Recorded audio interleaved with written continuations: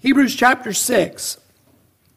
Therefore, leaving the elementary teaching about Christ, let us press on to maturity, not laying again a foundation of repentance from dead works and of faith toward God, of instruction about washings and laying on of hands, and the resurrection of the dead and eternal judgment.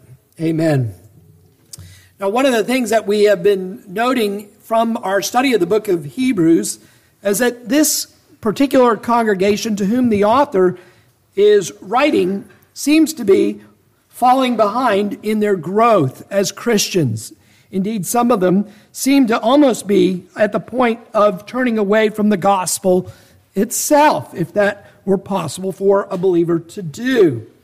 And so today, just in two parts, we want to talk about how we press on in the Christian life in maturity. How do we grow in grace? Remember, boys and girls, we've been saying for the last few weeks that the Christian life is like riding your tricycle or your bicycle, depending how advanced a rider you are. That you have to keep pedaling if you are going to make a progress in the Christian life. Now, today's lesson is in two parts. First of all, we're going to look from verse 1 at the exhortation given to us to press on to maturity. Press on to maturity. Secondly, we're going to, from verse 1 and 2, look at what we're going to call the first principles of the Christian faith. The first principles of the Christian faith, and then we'll close also with some applications. So, number one, press on towards maturity from verse 1, and then from verse 1 and 2, we're going to look at the first principles of Christianity with applications here. All right, so let's look at verse 1 together. Again, our text reads as follows. Therefore, leaving the elementary teaching about the Christ, let us press on to maturity. That's going to be where point number 1 comes from. The second half of verse 1 and verse 2 will be the second point. Therefore, leaving the elementary teaching about the Christ, let us press on to maturity. So the author here is saying to this congregation of believers that they need to be growing in grace. They need to be making further progress than they have been making here. They are to press forward into greater maturation. Now, this is true for all of us, no matter our age or no matter how long we've been walking with the Lord Jesus Christ. We have more to go. There's always further that we could go in the Christian life.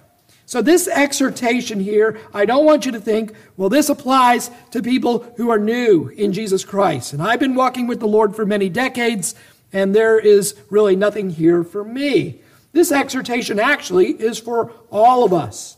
We all need this as well, congregation, pastor alike.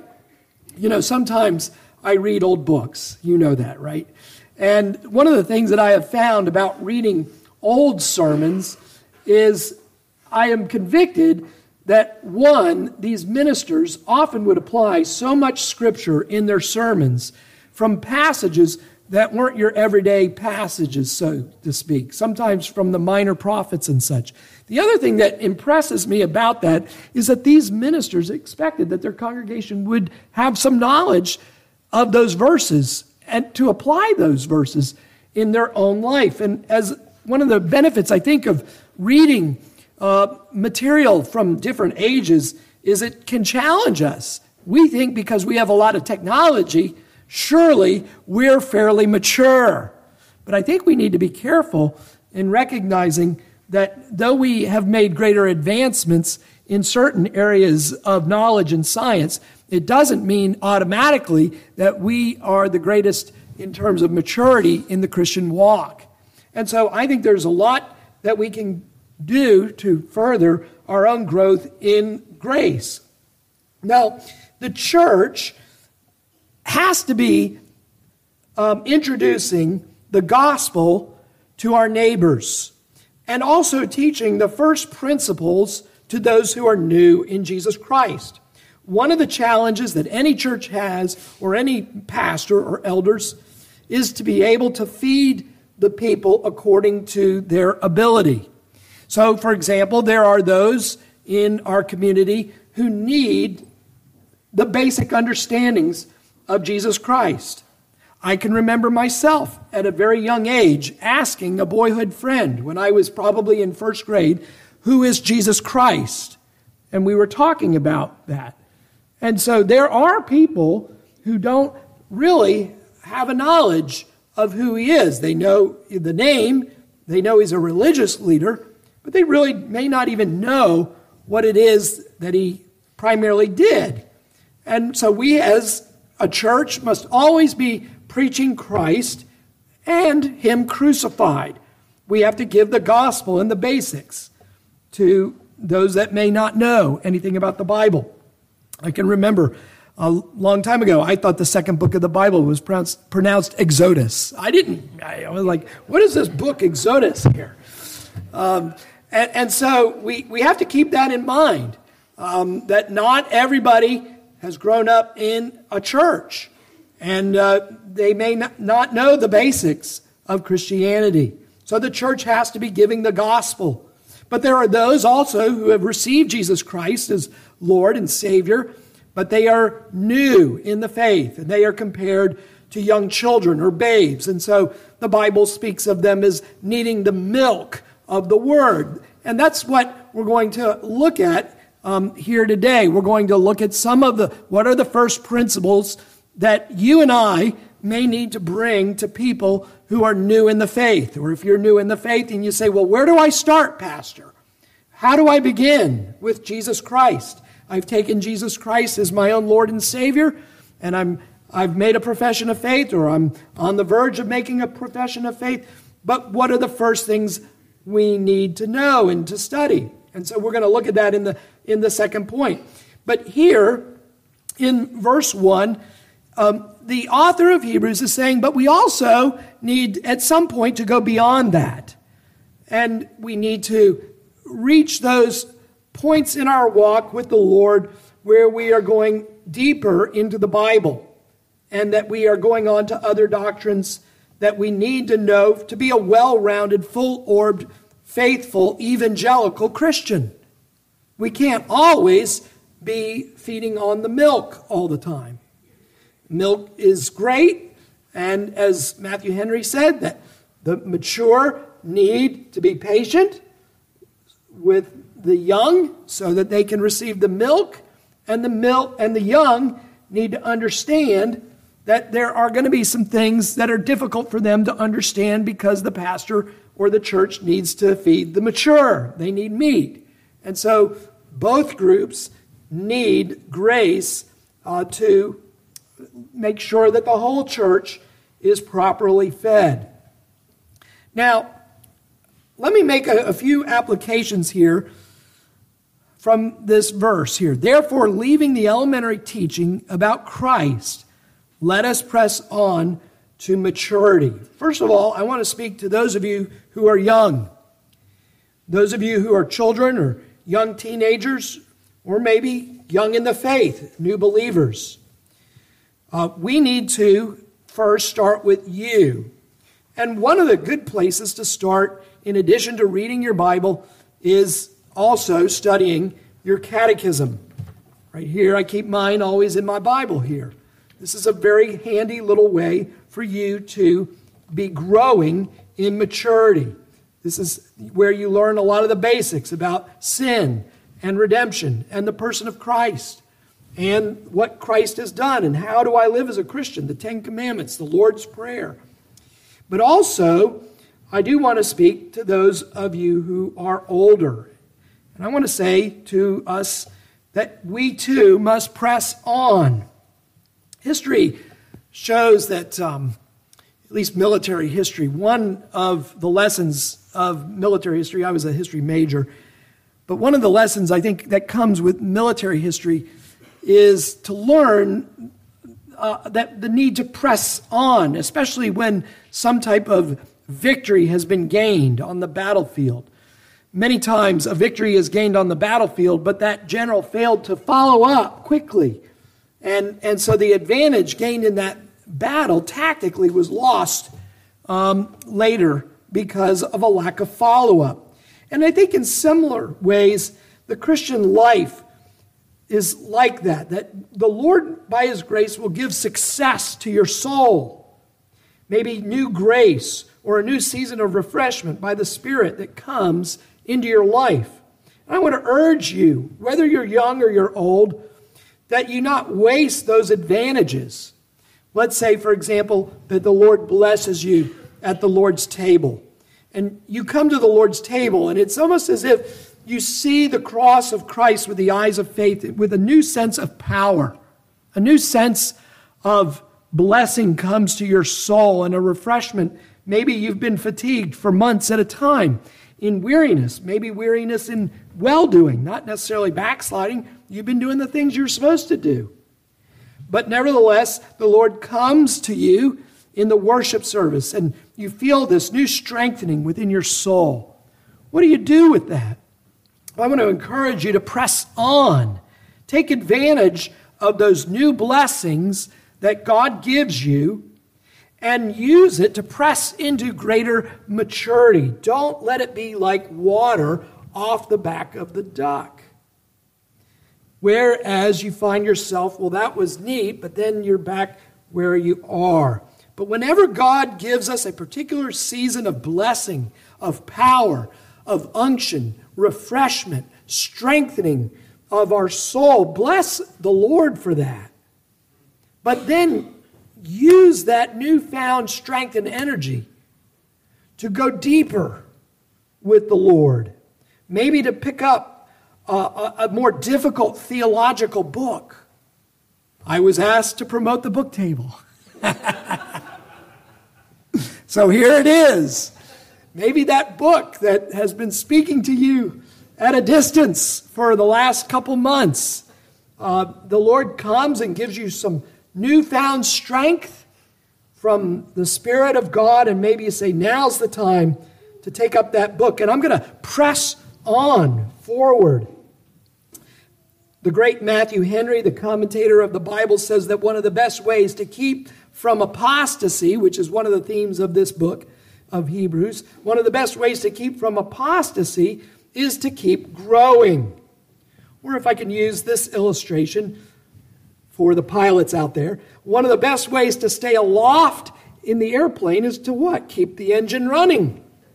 If your engine stalls, you better start looking for a field or a highway because you're going to need to put that plane down.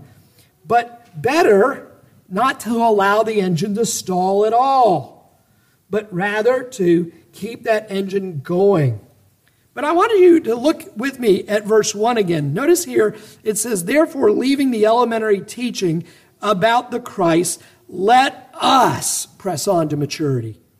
Notice here that the author is not leaving himself out of this conversation or this exhortation. That the author is enjoining himself with the congregation to a corporate pressing on. That is, for example, we who are ministers and elders, we are to be growing in our faith, in our doctrine, and in our piety with the congregation.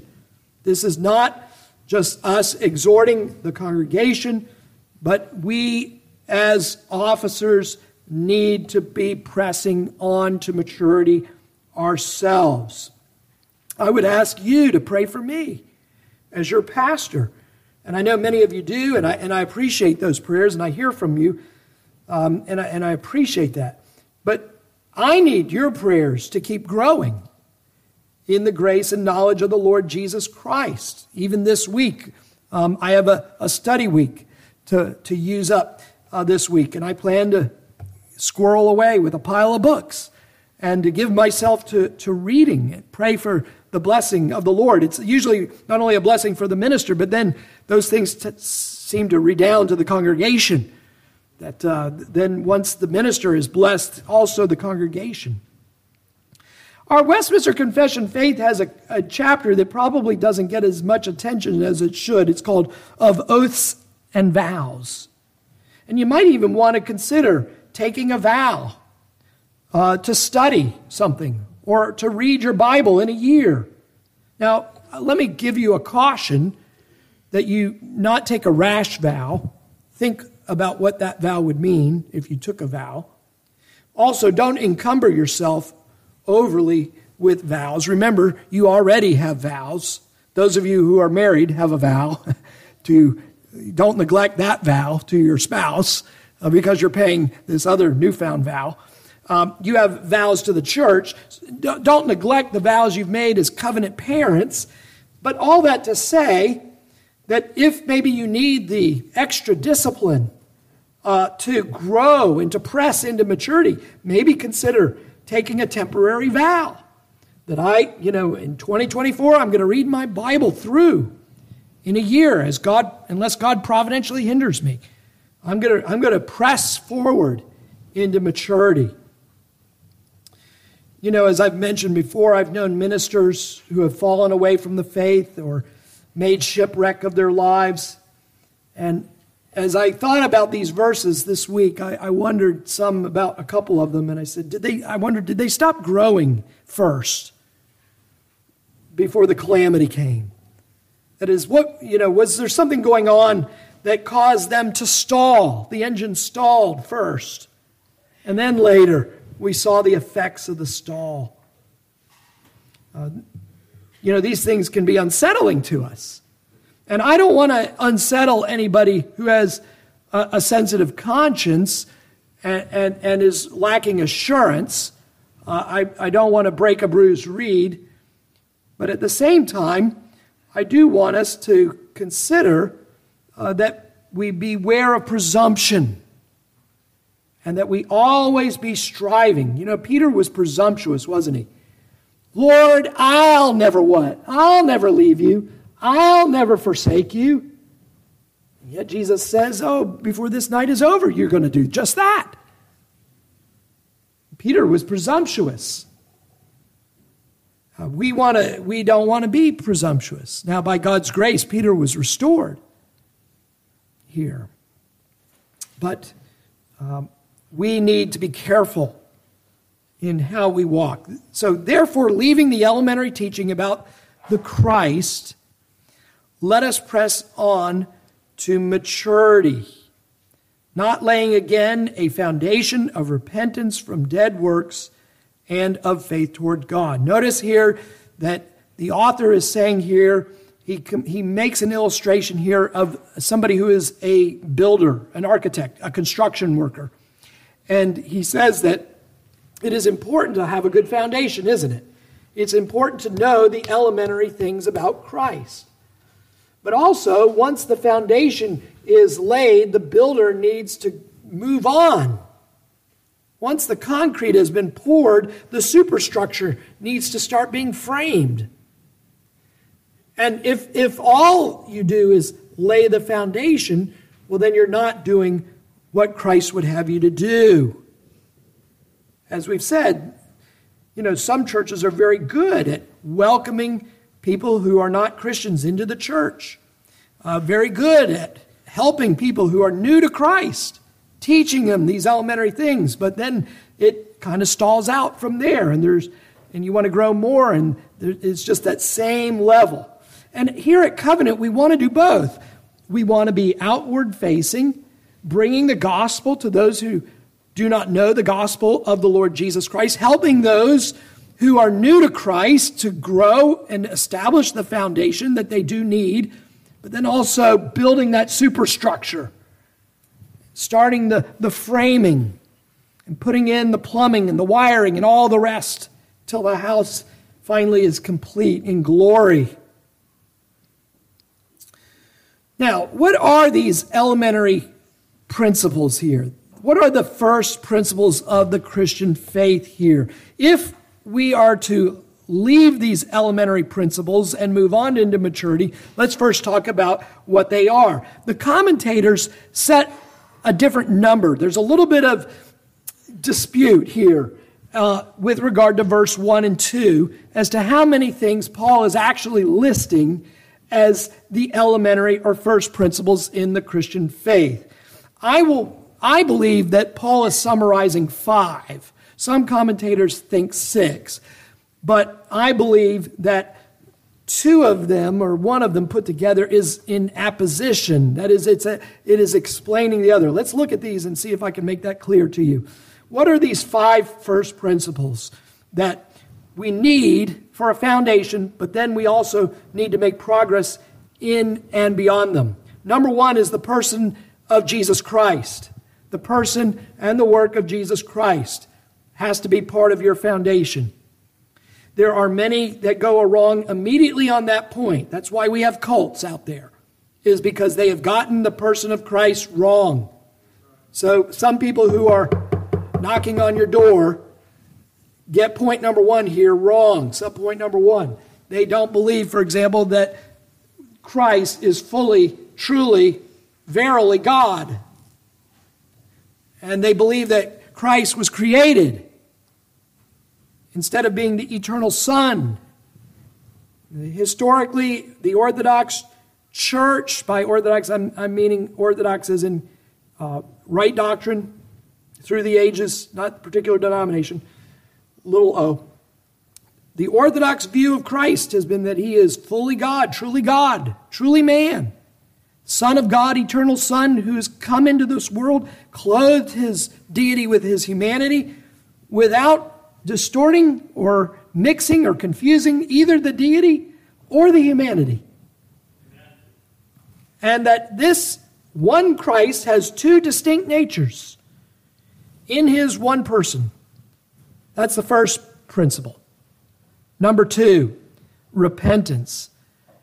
Notice here that he says, therefore, leaving the elementary teaching about the Christ, that's point 1, subpoint 1, the first principle is Christ, let us press on to maturity, not laying again a foundation of repentance. So notice here that secondly, repentance. In order to have a right understanding if you are a Christian or not, you have to have an understanding what is repentance. Why repentance? Because this is at the heart of coming to faith in the Lord Jesus Christ. What is it that Jesus begins his ministry by saying? Repent, for the kingdom of God is at hand. John the Baptist, same thing. Repent, for the axe is laid at the root of the tree. Now, John Owen, the 17th century Puritan theologian, says this about repentance. He says, quote, the Lord Christ came not only to save men from their sins, not only did the Lord Jesus Christ come to save men from their sins, but to turn them from their sins. To turn them from their sins that they may be saved from them. That is, Christ saves us from our sins, but he saves us by turning us from sin. And so that repentance is always a part of our presentation of the gospel of Jesus Christ. Churches that offer Christ without repentance are truncating the gospel, which is another gospel, which is no gospel at all. Again, to cite John Owen in volume 5 of his works on the book of Hebrews, Owen says that repentance is twofold. Number 1, first, it is initial. Secondly, it is continued in the whole course of life. That is, what Owen is saying here is that repentance needs to be understood in 2 ways. The first way we understand repentance is by what he calls initial, meaning it is the beginning of your faith in Jesus Christ. When you finally come to that point by God's grace where you turn away from a vector, a life that was oriented towards sin, now, by God's grace, you have turned towards a life towards God and Jesus Christ. Formerly, when I was unregenerate in my sins, I was oriented towards my sinful self and the lusts of the flesh. But when Christ comes into a person's life, he gives the grace not only to believe in Christ, but to turn away from death and sin to Christ and life. So that we are saved. Christ saves me from my sins by turning me away from them.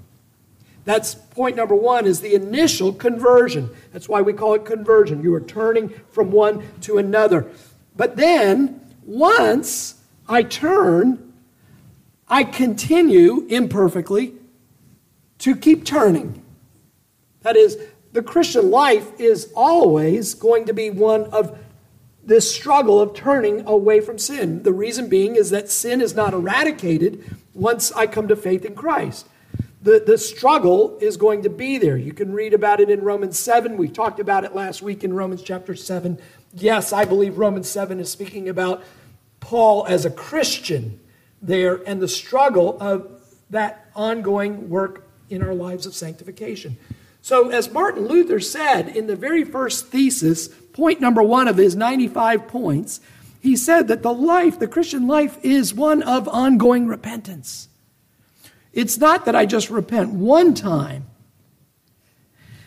but I am always repenting, always turning. And when I see sin in my life, then I confess that sin to the Lord and I turn again from it.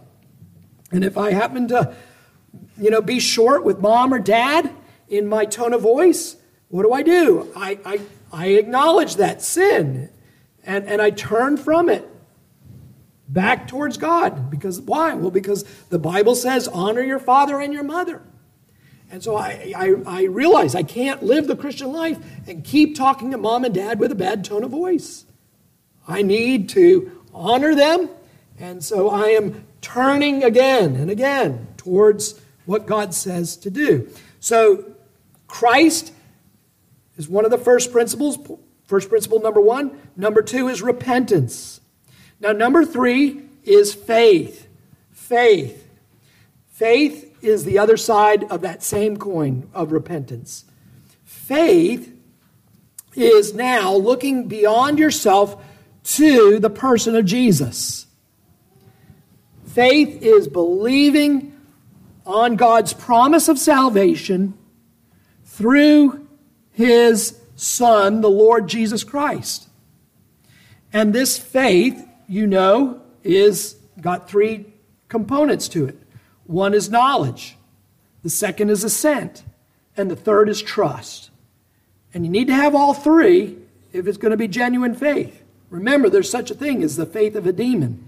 A demon has a knowledge, and the demon may assent to the power of Christ. Please, Lord, don't throw us into the abyss. Put us in the swine herd. But they don't have the third, the fiducia. They don't have the trust in the Lord Jesus Christ. And so faith looks outside of ourself to Jesus Christ as our only hope.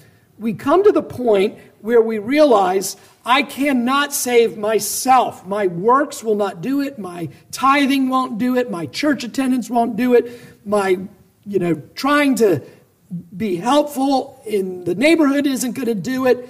I can't do enough good things to outweigh my previous bad things in my life. I have to leave myself. I have to go outside of myself to this one person in the universe whose name is Jesus, for there is no other name under heaven by which men may be saved. This is the way, the truth, and the life, is Jesus Christ. I look to Him. I say, Lord, I believe You. Help my unbelief. You come to Him much like the woman with the bleeding problem. What did she do? She saw physicians for years. She spent her money, all her time on these physicians to help her with this bleeding problem she had, and she was exhausted financially, physically, emotionally. She had no other option. And she comes to the point and she realizes, if I can just touch the edge of His garment, I'll be made well. That's a picture of what it's like to have faith in Jesus Christ. You come to that point, and I'm not saying everybody has to come to the point of complete exhaustion before you put trust in Jesus. But faith will always have that element of, I have to have Him, or I'm lost. I have to have Him, or this isn't getting fixed. If God does not save me in His Son, then I cannot be saved. So Christ must be preached. Repentance must be preached. Faith must be preached. Fourthly, notice here that the text says the resurrection has to be preached. Notice that he says, not laying again a foundation of repentance, the end of verse 1, from dead works and of faith toward God, of instruction about washing and laying on of hands. I'll talk about that in a second. And the resurrection of the dead. So the next elementary principle, and I'm not skipping the washing, the baptism, and laying on of hands, but I want to suggest something to you that is in apposition to what he's describing here. So the next one I would argue is the resurrection of the dead. That the church has to be preaching the bodily resurrection of Jesus Christ.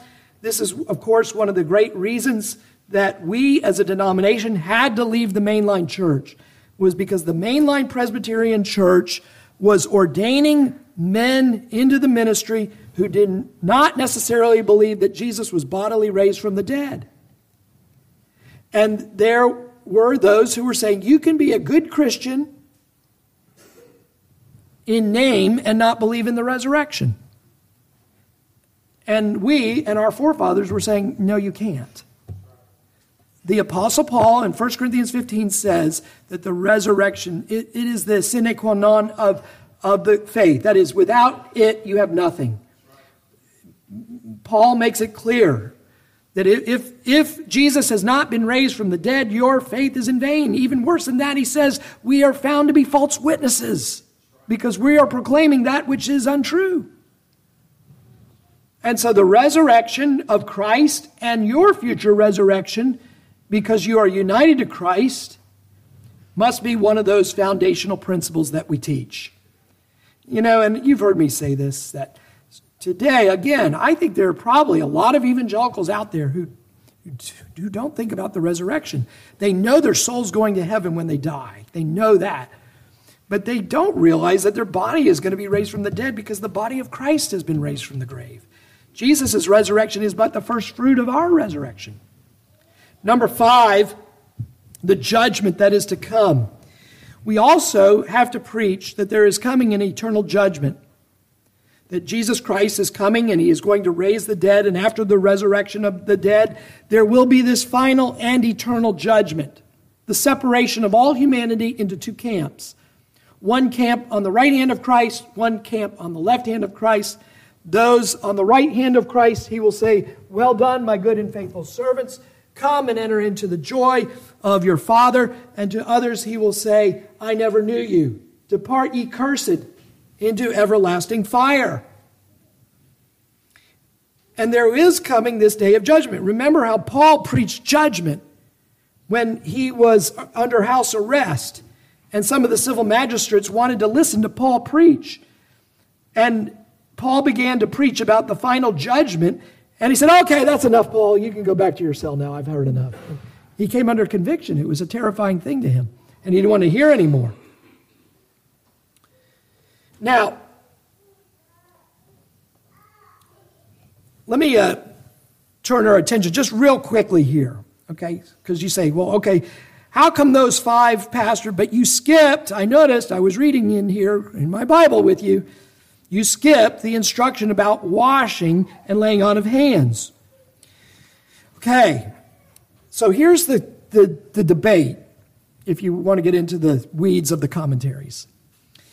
Is the instruction about washing and laying on of hands, is that inclusive of these foundational principles, or is it not? I'm going to argue that it is in apposition. What does apposition mean? Apposition is a way of describing something else that has already been stated here. That is, here, look at the text with me here. I think, and I do have Calvin on my side on this one. Just to let you know, this is just not your pastor going half-cocked here. Therefore, leaving the elementary teaching about Christ, let us press on to maturity, not laying again a foundation of repentance from dead works. That is, you got to preach Christ, you got to preach repentance, and of faith toward God. And then he says, of instruction about washing and laying on of hands. That is, I don't know that Paul here is necessarily saying you got to teach about baptism and the laying on of hands as one of those first principles about the Christian faith. I think what Paul is saying here, and what we know to be true in our churches, because this is what we do, is that as you teach these foundational Christian principles, these are the principles that you need for what? For baptism and for the laying on of hands. And the laying on of hands is what's in view there. Remember, this is a first century church. So the gospel is going into new communities.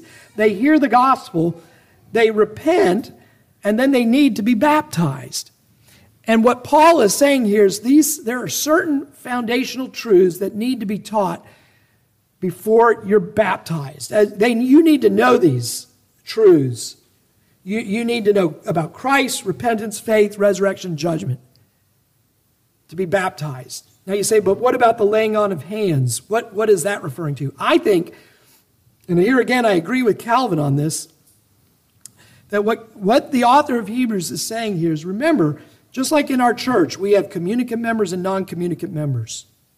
So that there, in that first century, there would have been people who believed on Christ and they became communicant members because of their ability to make a credible profession of faith. And they knew these foundational principles. Many of them had children who weren't ready yet to do that.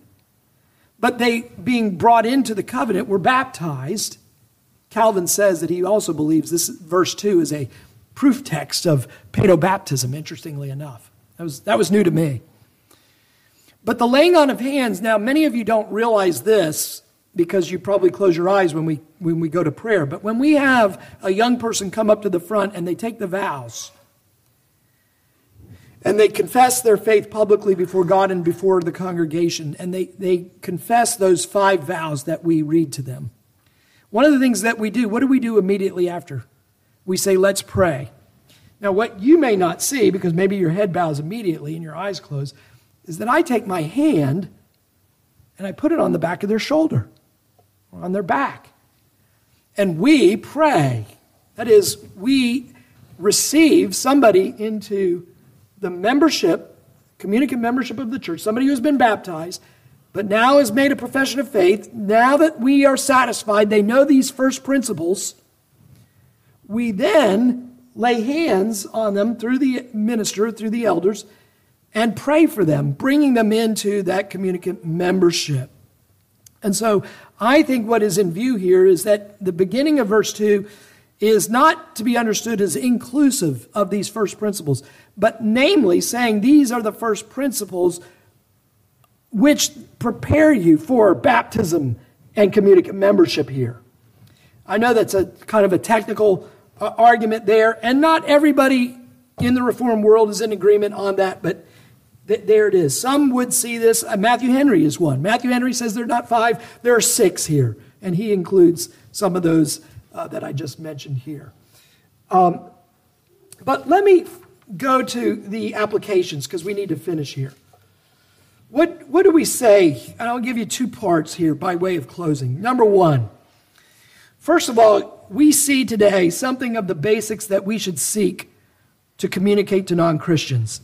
One of the things I think these 2 verses teach us is how do we, as mature believers, reach out to people who may not know Christ yet? Where do I start with them?